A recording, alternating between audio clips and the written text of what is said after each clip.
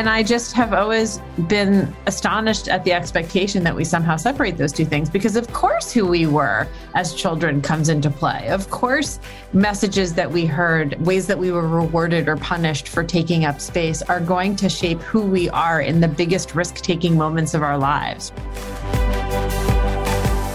Welcome to the Smart Gets Paid podcast with me, Leah Niederthal. I help women land higher paying clients in their B2B consulting, coaching, and service-based businesses. But I've never been a salesperson. My background is in corporate marketing, and when I started my first consulting business, I learned pretty quickly that it's about 1,000 times harder to sell your own stuff than it is to sell someone else's. So I taught myself how to do it, and I created the sales approach that I now share with my clients so they can feel more comfortable in the sales process, get more of the right clients, and get paid way more for every client contract. So whether your client contracts are $5,000, $100,000, or more, if you want to work with more of the clients you love, do more of the work you love, and get paid more than you ever thought you could, then you're in the right place. Let's do it together.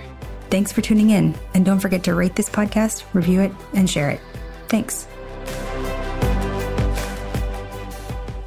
Hey there, Leah here. Thanks for tuning into this episode. I hope that wherever you are listening to this, I hope you're having a great week, making some good progress in your business, and of course, taking some time for yourself. So, story time. All right, you guys ready? So back when I was in 5th grade, a girl came to my school, and pretty soon she decided that she did not like me. And pretty soon after that, she started bullying me.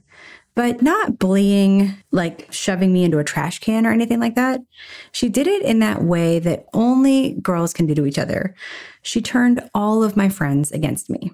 In fact, my most vivid memory of that time was that I was walking down the hall at school, where the hallway kind of makes this right turn. And I saw a group of 3 of my friends walking towards me. And when they got close to me, I don't know, maybe 10, 15 feet away, they sort of stopped, looked at each other, turned around, and ran away laughing, leaving me standing there with my backpack, like wondering what happened.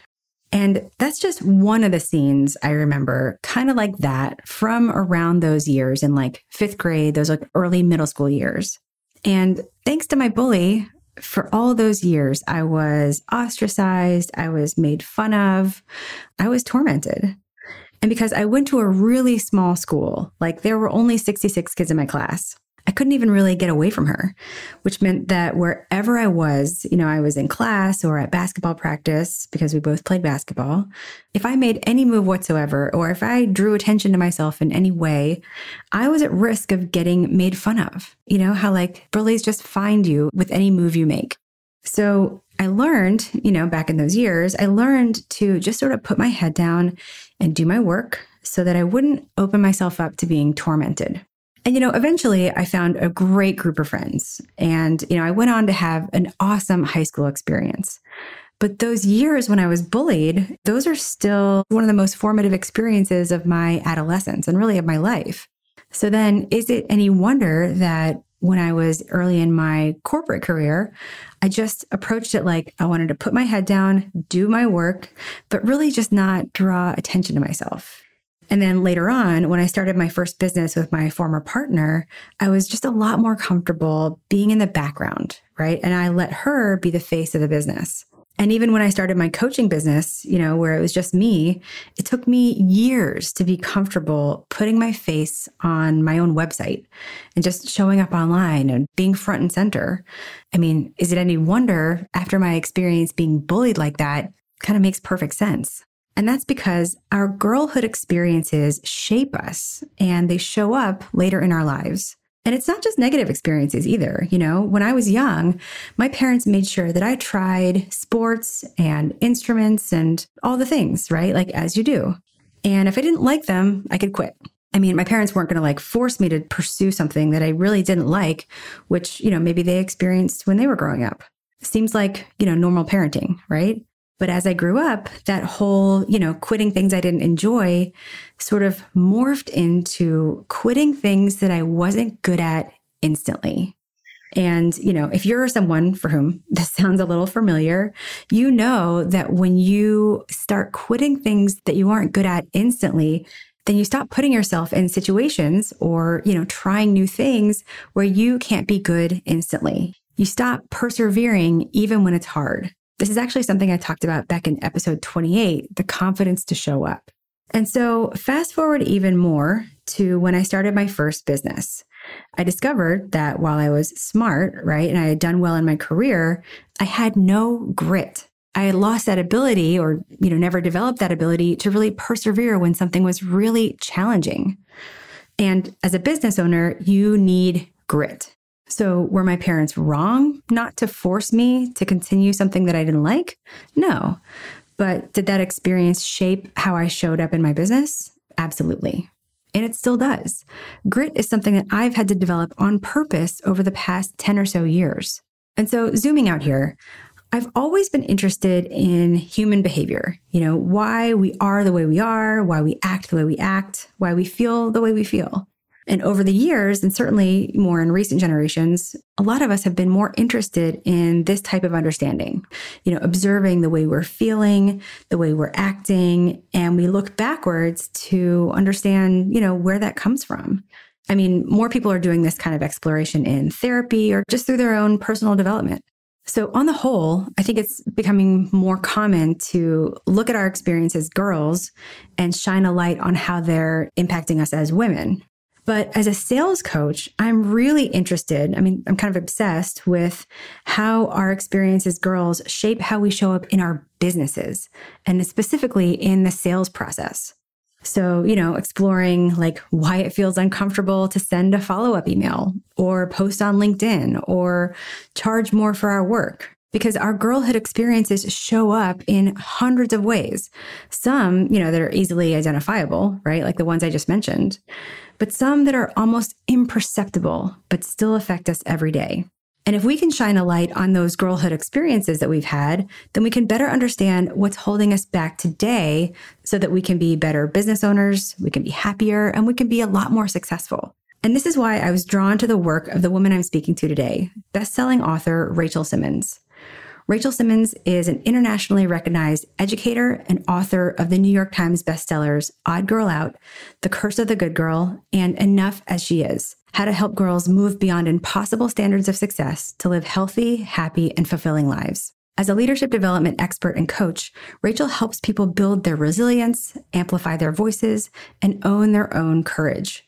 She serves on the faculty of the Google School for Leaders. She's an associate with Cultivating Leadership, and until recently, she was the director of the Phoebe Lewis Leadership Program at Smith College. She's the co-founder of the national nonprofit Girls Leadership, and her writing has appeared in the Washington Post, The Atlantic, Slate, and the New York Times. And if you ever watch Good Morning America, she's also a contributor there. I actually came across Rachel's work first in my 20s when I stumbled upon her best-selling book, Odd Girl Out, which is about the culture of microaggression in adolescent girls. So it explains why boys bully each other by shoving each other into lockers, and why girls use psychological torment and pretty much make each other's lives miserable. And the reasons behind that are fascinating. But seriously, that book actually just blew my mind because it helped me make sense of the bullying I had experienced. Since then, I've continued following her work, and her focus has evolved from girls to women, which she'll explain a little bit more about that in our conversation. And I've stayed apprised of her writing through to her most recent book called The Curse of the Good Girl.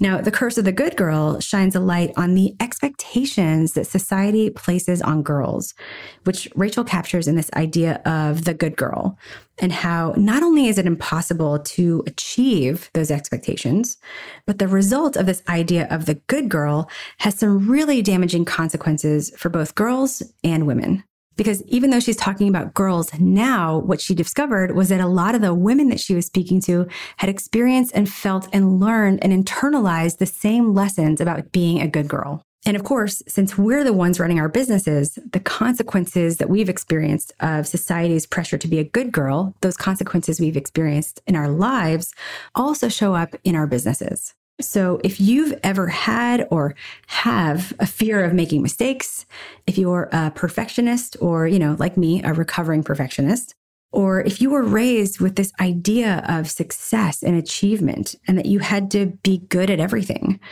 Or if you've ever felt like you can't do something or say something because it's not considered, nice, then you'll recognize yourself in Rachel's books and in the conversation today. The conversation I'm sharing today is part of the Fireside Chat series where I talk with authors and thought leaders about topics that aren't like about business, but that affect every woman business owner. So let's dive into my conversation with leadership coach, educator, and best-selling author, Rachel Simmons. Hey everyone, 2 quick things I wanted to tell you about. First, we're hosting our second annual virtual spring hangout just for women consultants on Thursday, March 28th, and we'd love to see you there. We do these a couple times a year, and they're just a great way to meet other women running consulting businesses and chat with my team and me. And if you're a listener of this podcast, I would love to meet you. So that's Thursday, March 28th, 4 p.m. Eastern, 1 p.m. Pacific, and it's totally free. Sign up at smartgetspaid.com/spring-2024. Second, the next group of the Academy starts on May 7th, and enrollment is now open.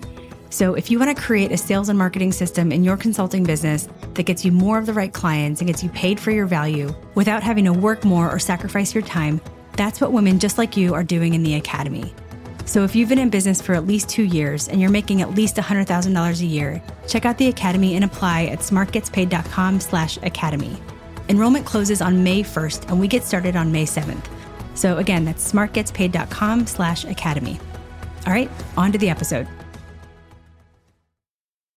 Rachel Simmons, thank you so much for joining me. Thank you for having me.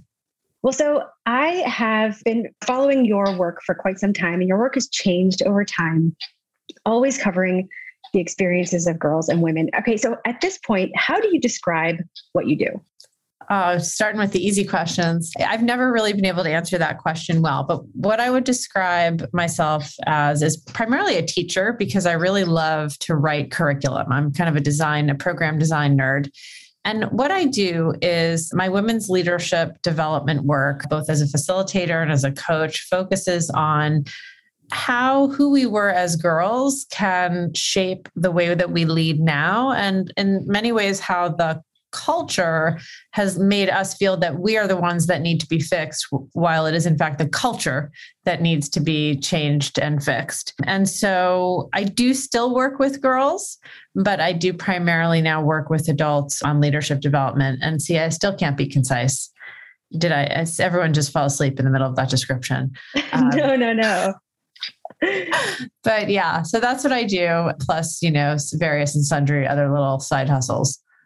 Yeah, side hustles, including writing several best-selling books. I write books and I do little gigs for Good Morning America and whatever it is I do. I generally just enjoy doing things that I'm interested in with different kinds of people. And that seems to lead me in lots of different directions.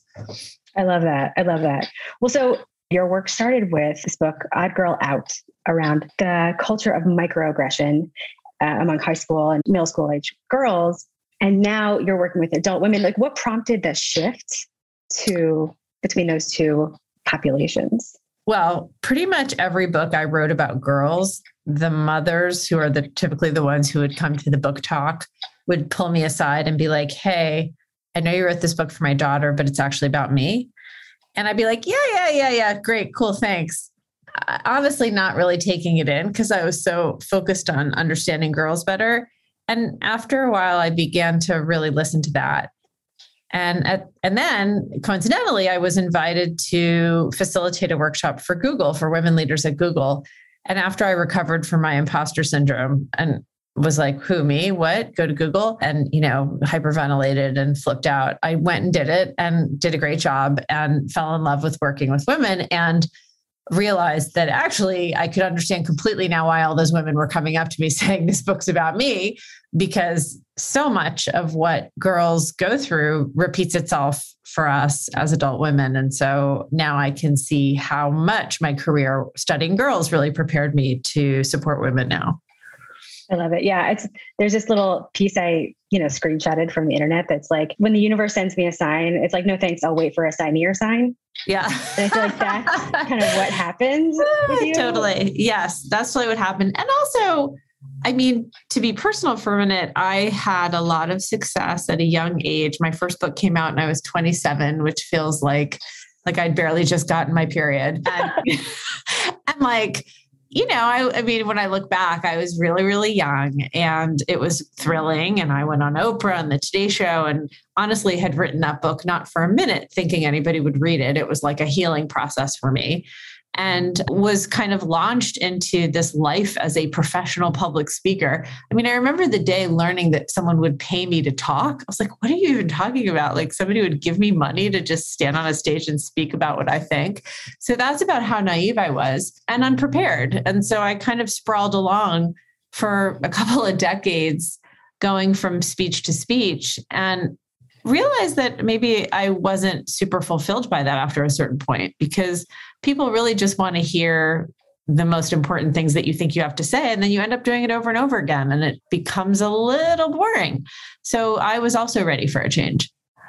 Yeah, that makes perfect sense. That book that you wrote at 27, Being a Girl Out, which is the book that I first read that really spoke to me because as like you, I was bullied as a young girl. And so understanding why that happens and how that shows up in later life, which if you guys haven't read this book, go out and get it. If this was part of your experience or if you were around this experience, it's really, really eye-opening. But when we talk about how do girlhood experiences show up in our lives as adults? And so when we talk about girlhood experiences, what are we talking about here? Well, what we're talking about is first and foremost the messages that we heard when we were girls. So one of the questions that I ask groups that I work with, and I actually now work with men a lot because companies are now bringing me in to educate their men in what I would call gender intelligence, because of course it's not just our responsibility as women to, as I mentioned, change ourselves, but the culture has to partner with us on that. But the question that I often ask is, when you were growing up in the culture where you grew up, how was a good girl expected to act? And that's really the starting point. We talk about the mainstream gender norms that we all grew up with. And when you ask a question like that, what's really interesting, especially when you work, as I do, with global companies, people from all over the world answer that question almost identically with a couple of exceptions. And so what you hear are things like the good girl was polite and liked by everyone and modest and selfless and didn't break the rules and didn't take up too much space and was smart, but not too smart. And, it goes on. And then I ask the question, tell me what gets a leader promoted in your organization. And we take those two lists and we find that they're often in deep contrast with each other. So to get promoted, you have to be visible, and you have to know all the right people, and you have to be bold and distinguish yourself. And those terms of success are often, as I said, just at great odds with the messages and the muscles that girls were flexing when they were growing up. And so that's one of the questions that we look at is like, how is it possible for women to succeed when the rules for how they are supposed to behave are so totally different from each other in girlhood and adulthood, or at least adulthood in the workplace? Yeah. And I knew that what you're describing, the good girl, right? The good girl is supposed to act or behave, or her experience. I tended to think that, because I was raised in the South and, and I'm Jewish, but like Southern Jews aren't the same as like the character of like Northern Jews. And I tended to think that like I had sort of gotten it more than, your average person. But it sounds like it's all over the place and everybody gets a different version of this. How does that start to show up later? Well, I think it shows up when, let's say, I think we have a lot of access to messaging around this, actually. So if you look at so much literature that's aimed at women in leadership or just women who are in corporate or leadership spaces, so much of it is like women don't ask, right? Like, why don't women ask for a raise? Or, women, the confidence code, like, why are women struggling with confidence? Or why are women, not speaking up or have imposter syndrome or whatever it is? So much of the pathologizing of women in leadership books really comes from that hard right turn that they're expected to take. And let me also be clear, it's not just that women are expected to play by a different set of rules to succeed. It's that when they do try to play by those rules, it's like, okay, I'm willing to stop being a good girl. I'll speak up. I'll tell you what I think. We get dinged for it. So there's really no way to go. If you're damned if you do, you're damned if you don't. And that is what has been missing from the conversation. And instead, I think we've heard a lot about kind of lean in. And if you just make the decision as an individual, you should be able to be successful. And it's just not really the case. But that's often, I think, how it shows up. And we hear all these messages around, why are women lacking? Yeah, I see it in the women I work with because I'm working with women who are running their own consulting or coaching businesses. They've sort of taken their expertise. They have to sort of be the face. They have to be the expertise. They have to be everything. And I think this idea of women don't ask, or women, we don't toot our own horns, all of the things that the good girl is supposed to be. It's one thing if you are working in a company and maybe you have mentors, or maybe you have people or a culture that says, at least try to do this, right? When you're on your own, it's even harder, because what kills me about all this, women don't ask, or why aren't women confident, or whatever, is that it's not a switch you can flip on. There in the work that I do, we talk about there's a lot of learning, but there's also a ton of unlearning. And this is a lifelong unlearning process to, unlearn that if you celebrate an accomplishment that you're somehow bragging, or you're somehow going to be shut out of the group. You're going to not be liked, right?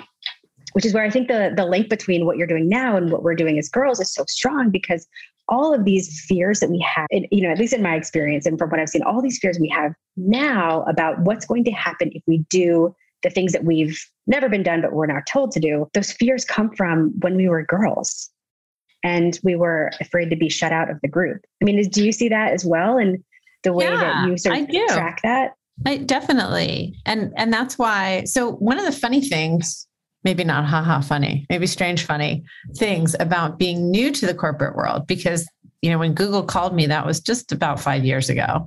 So I'm a newbie, which means I'm not afraid to ask you what your acronym means. I love being like, what are you even talking about? I'm just fascinated by corporate vernacular, and I just find it astonishingly excluding and also ridiculous sometimes. And also just the fact that and I'm, by the way, about to make a point, so I'm not trying to be totally random here, but the fact that also feelings don't seem to have much of a place in the corporate world. And just there's a lot of indirection used to say things that actually would be better said candidly. But what's really kind of bizarre is that there's this expectation that when you go to work, it's either you're not bringing your past with you, or that somehow your whole life began on the first day of your job, and that we're supposed to somehow keep divorced from our professional lives and personas and experiences, anything about ourselves from beyond the office or beyond the Zoom screen. And that's insane. And I just have always been astonished at the expectation that we somehow separate those two things, because of course who we were as children comes into play. Of course, messages that we heard, ways that we were rewarded or punished for taking up space are going to shape who we are in the biggest risk-taking moments of our lives, right? Who's going to take a leap and be willing to risk failure and be willing to risk all kinds of difficulty if they've heard the message their whole lives that good girls don't do that?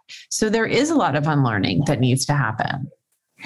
Yeah. I mean, and I think about it from myself, I think that generally speaking, in the best of all worlds, your girlhood experiences are shaped by people who are very well-meaning, right? But you don't realize the impact that those have. So I was, my family really valued education, achievement. I was if I got an A-, it was why didn't you get an A or an A+? And that followed me through college, right? Where I actually, in my last semester of senior year, I withdrew from a class because I thought I had taken it pass fail, and I had actually taken it for a grade. And I was about to get a D in it, basically, and it would ruin my GPA. And so this constant achievement, now in the corporate world and as a business owner, that shows up in so many ways. It shows up in always needing to be busy, always thinking about work. It shows up in everything. And, were my parents wrong to foster this in me at the time? Absolutely not. But it has, I think we're always sort of experiencing the unintended consequences of our experiences. Yeah. And I can also say, like, as a coach, it's, incredibly important to be self-aware and just to understand, how does your past shape who you are today? How do lots of early messages, as you're pointing out, Leah, like beyond who you were as a girl. And I want to also kind of pan out for a minute and talk about what it has meant to grow up as a young woman in the last couple of generations, because I think that some people would argue, and interestingly, so sidebar, I am occasionally invited to make presentations on gender intelligence to boards of directors of like publicly traded companies. And not long ago, I did one of these presentations, and the board was primarily like older white dudes, maybe like in their 70s, probably like grandparental age, say. And a lot of them were just like, what are you talking about? Like, I thought all this good girl stuff was a thing of the past. I mean, look at all of the accomplishments that young women have celebrated, and aren't we past that sort of in this post-gender world, right? And it's really that's remarkable. Adorable. Yeah, totally. And I was like, okay. So anyway, I mean, what's really remarkable about that is how easy it is to think that, actually. Like, if you do look kind of superficially at the opportunities that women are given, and actually, like, if you look at the ways that colleges and universities prepare women, even women's colleges are preparing women for the world, you hear a lot of like girl power rhetoric and, the sky's the limit and you can do anything that boys can do. And there really, I mean, it's two things. Number one, there really isn't a conversation about sexism. We are not training young women to be prepared to manage discrimination on the basis of their gender. We know that it is a rampant problem. And you can contrast that, for example, in the United States with African-American families who very intentionally and fiercely train their children to be prepared for racism. And we can talk about what some of the differences there might be in terms of how those kids grow up and how they react to the culture. But the point is, like, you can understand why some people might say, oh, isn't everything great for girls and women? Because we're not, as a society, training our girls to get ready for what is still out there. But the second thing I want to say is that, we're sending very mixed messages to girls. So we're saying to them, and I think by extension to women, go ahead and do everything you want. You can have it all. And we haven't really upgraded some of our more outdated expectations of girls. So we're still telling them your body has to look a certain way. You have to have lots of friends and be incredibly likable and kind of be there for everyone. You have to kind of do everything perfectly and please everyone and not fail. And we haven't updated our expectations of girls. And so I think that has created enormous ambivalence, but also just like total what's called role overload in girls and women, where it's a sense of like, I have to be all of these different ways. I have to be this like badass, ambitious person, but I also have to take care of everyone else around me. And that's exhausting. Absolutely. And I think that, I was listening to something that you had said on other podcasts around the ways in which all those ways, it's like perfection by some other name, right? Maybe the way we have to take care of ourselves perfectly. We have to do like the perfect self-care. We have to be the perfect parents. We have to be the perfect everything. And part of that is, of course, like the external messages that we get around, what we're supposed to do. But I think it lands in an ear that is raised to believe that anyway.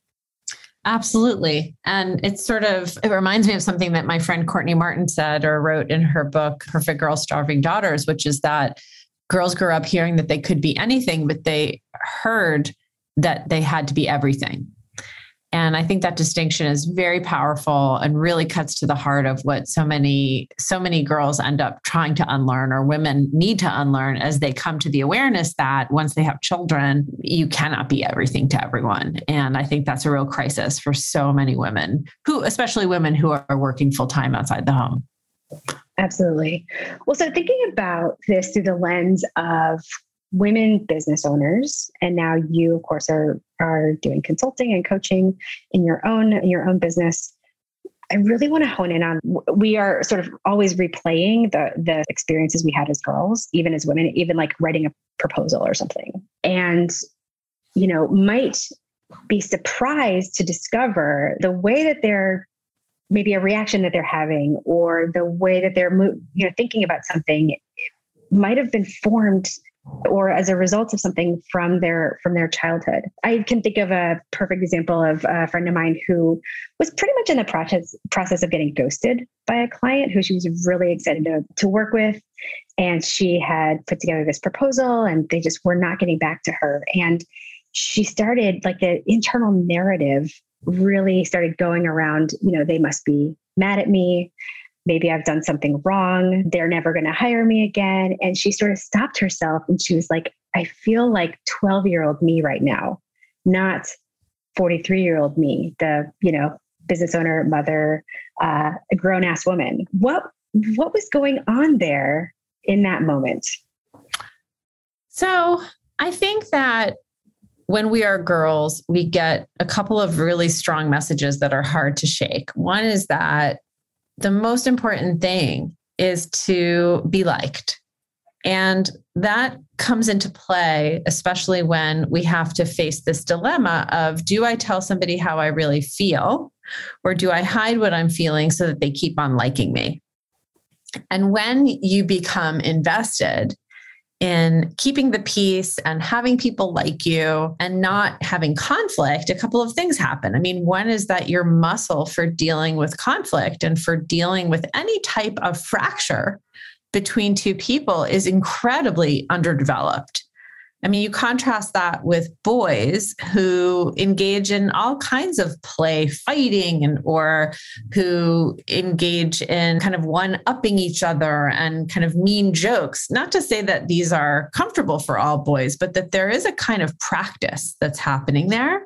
So girls aren't getting access to that practice. And I think what happens when you don't, well, it's actually really two more things. So what happens when you don't flex that muscle is it becomes unfamiliar and kind of scary, right? It suddenly becomes sort of scary to experience any type of fracture between two people, whether it's a proposal that doesn't get approved or a friend who maybe is upset with you for some reason. We don't make a lot of distinctions between those contexts. It just feels like, wait a minute, something is bad, something is wrong. And if I've been told my job is to be liked, well, maybe it's my fault that I'm being ghosted.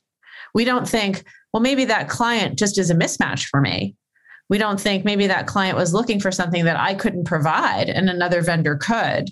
We think, oh God, what have I done wrong? Because we internalize that message that this is really my responsibility to make you like me and that that's part of my self-worth. And so, and the last thing I would say about this is, remember too, that there's also a social cost for being the type of girl who does get into conflicts with others. So even if you wanted to flex that muscle and you wanted to be familiar and comfortable with it, you might get tagged a girl who's kind of a bitch or who's kind of too loud or who's difficult. Yeah. And that sticks with you. Absolutely. I also just want to layer onto that I think as girls growing up, and this is something that you talked about in your book, because we're not allowed to be aggressive in the same way that boys do, it has to be under the surface. I think that we develop this really strong sense of trying to interpret signals. And, what does she mean by that? Or what do they mean by that? And that, I think, never turns off. And so here we are Totally then agree. as adults, women business owners, and our sort of spidey sense, which is from way back in the day when, girls didn't want you to sit with them at lunch or whatever, trying to apply that to corporate situations and client situations where there's nothing, like there's no signal coming back, but we can't help ourselves because that's been our training. Right. And why are we trained to be hypervigilant? We're trained because we've been told that our jobs are to be liked by people. And so if you are taught that your value comes from connection with others, then of course you become skilled at sensing what others are thinking and feeling. And if you are also a member of a social group that doesn't get in a lot of open conflict, and I'm not talking about knockdown, drag out, I'm just talking about conflict, by which I mean like me telling you what I really authentically think and feel, then for a whole other reason now, you're trying to parse out, what does that mean? What does that mean? What does that signal mean? Because you're a member of a community that isn't engaged in open, direct dialogue. And yes, that spidey sense, which here has a positive connotation, actually becomes really counterproductive when it becomes a source of overthinking or of kind of confirmation bias. See, I knew that they didn't like me, right? As opposed to, wait a second, do you have all the data?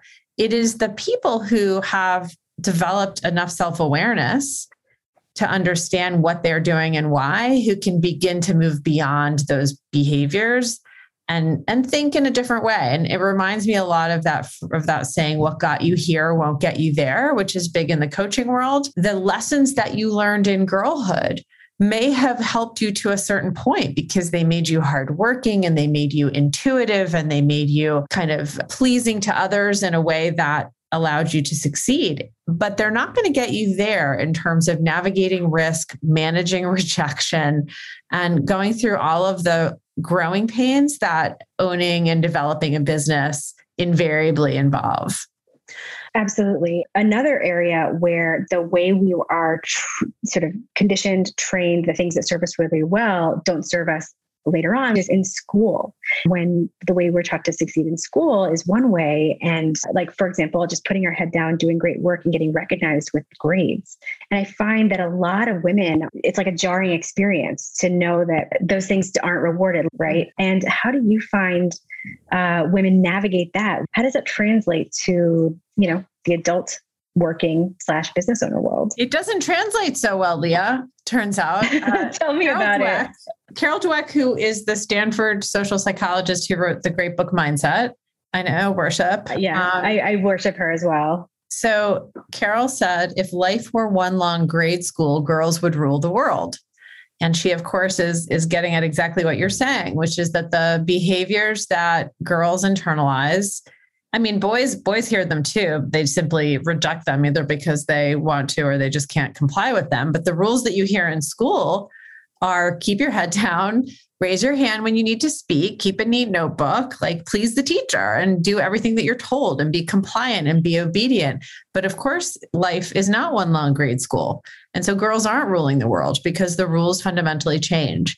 And there are many ways in which you see some of those internalized lessons showing up to limit women. But one of them, I would say, and one of them is in the area of kind of aggressively seeking a promotion or kind of going after what you want and being willing to kind of raise your hand and say, I know you think it's this way, but I think it's that way. Or I am not visible enough and I need to get some visibility. And a lot of women are inclined to kind of feel like either they don't want to have to do that or they see it as extraneous to their success or to their workload. And of course, me and lots of other people out there who coach women in this space are saying, no, this is actually part of the work. This is not like a nice to have, it's a must have. But that's hard. And again, it's like what got you here won't get you there. It's really hard to be an entrepreneur and, have to break some of those rules that you learned. But I do believe if you choose once you start to do that inventory, that good girl inventory and be like, oh, here are some of the ways this is showing up, then it's up to you to find a coach or to, undertake some kind of personal development work. And it's all very doable and not to kind of belabor the point, just as long as you're not believing that there's something wrong with you in the course of it. Absolutely. So with this in mind and knowing that these experiences are always part of us, but don't have to be part of our day-to-day, what are some things that you would advise women business owners to do to, free ourselves from the emotional remnants of those experiences as they run their businesses? Well, I do think, at the risk of sounding super cheesy, that self-awareness is a big part of the battle. And I think asking yourself that question, that my goal is to ask this question of as many women and girls as possible. And that question is, in the culture where you grew up, how is a good girl expected to act? And doing a kind of personal inventory of what messages from the culture did you receive about what was going to be rewarded behavior as a girl. And you can ask yourself, how did that benefit me? And also, how's it holding me back? Because then I think if I were doing an exercise with your clients, Leah, and the people who listen to your podcast, I'd probably ask the question, a second list would be, tell me all the qualities it takes to run a successful business. Like what are I'm not talking about like, I need to know accounting or whatever. I'm talking about like, what are the psychological traits that you need in order to have the stamina to manage the challenge? And I would guarantee you that the list people would make would be in sharp contrast in many cases to that good girl list. And then the question becomes, okay, what am I ready to let go of? What am I ready to do differently? What parts of my girl self would I like to keep around? And what parts aren't serving me? And it's not obviously so easy as like, oh, I'm just going to let go of this like fear of rejection. It's obviously work. And that's where coaching can come in.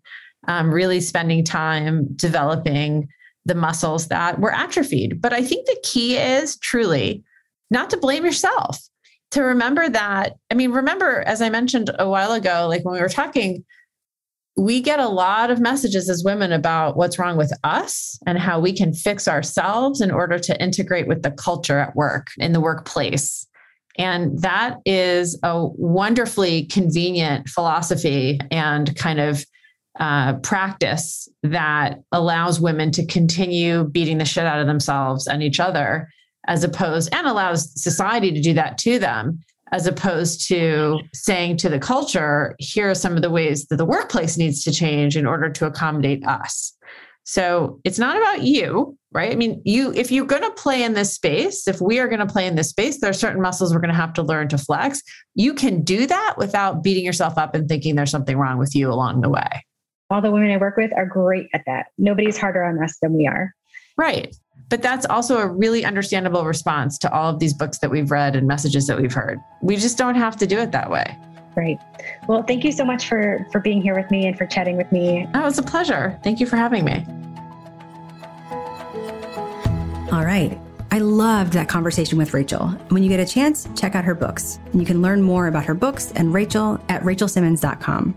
So there are a lot of paths we could go down here about specific experiences and specific ways that those girlhood experiences are playing out in our daily lives. But I honestly think that the most important thing I want to leave you with is this. We can't underestimate the degree to which our experiences as girls shape our lives as women and our lives as women business owners. Sometimes it's a straight line. Like for me, I was bullied and it made me afraid to be seen as the face of my business. But more often, that line twists and turns and runs through the thousands of other experiences we have, the thousands of other people we meet, and, the lives we live. But those experiences are always with us, and they always show up where we are, which is in our businesses. So my fascination and really my quest has been to uncover how our experiences as girls shape us in the sales process and then in our businesses. Because nobody comes to this with a clean slate. When you filed your LLC or bought the domain for your website, you didn't just show up in the world that day. We carry with us the experiences that we've had. We carry with us the memory of everything, good and bad, that's happened to us. So every girl who didn't want to sit with you at the lunch table, or every person that you liked and who didn't like you back, but also good things, right? Like every encouraging word you heard about your talents or people who cared for you, all of that is with us in our businesses. And so when it comes to selling and getting clients, our work isn't just to figure out how to have better sales conversations or how to price your work or get more referrals or whatever. A real part of the work is to understand how our experiences as girls show up in our lives today and make sales conversations awkward, or make saying the price out loud feel uncomfortable, or make sharing your point of view on LinkedIn feel weird. Because when we can understand those things and how they impact us in the sales process and in our business, then we can clear space to do what needs to be done, to show up confidently in a sales conversation, to double your price and feel really good about it, or to share your point of view on LinkedIn. And creating that space to do this is just as important as what you actually learn in that space. So what I want to leave you with is this. have compassion for yourself, because inside the ambitious, driven, smart woman who's running her own business is the little girl that you were.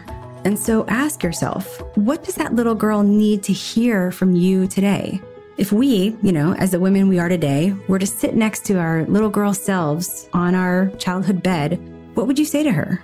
And how can we start to have compassion for that little girl inside of us so that we can show up better for ourselves and our families and our businesses? Hey, so what we talked about in this episode is part of the system we share with clients in the Academy. The Academy is my program to help women independent consultants get more of the clients they want and get paid way more for every client contract so you can run a more profitable business. So even if you've only ever gotten clients through referrals or word of mouth, you'll learn how to get referrals organically, how to lead a sales process, and how to get paid for your value, not your time. You'll do it without cold calling, without having to change your services, and without any pushy sales tactics. So if you like what you've heard here, you will love the Academy. There's a ton more strategies, tools, and coaching to help you move forward faster.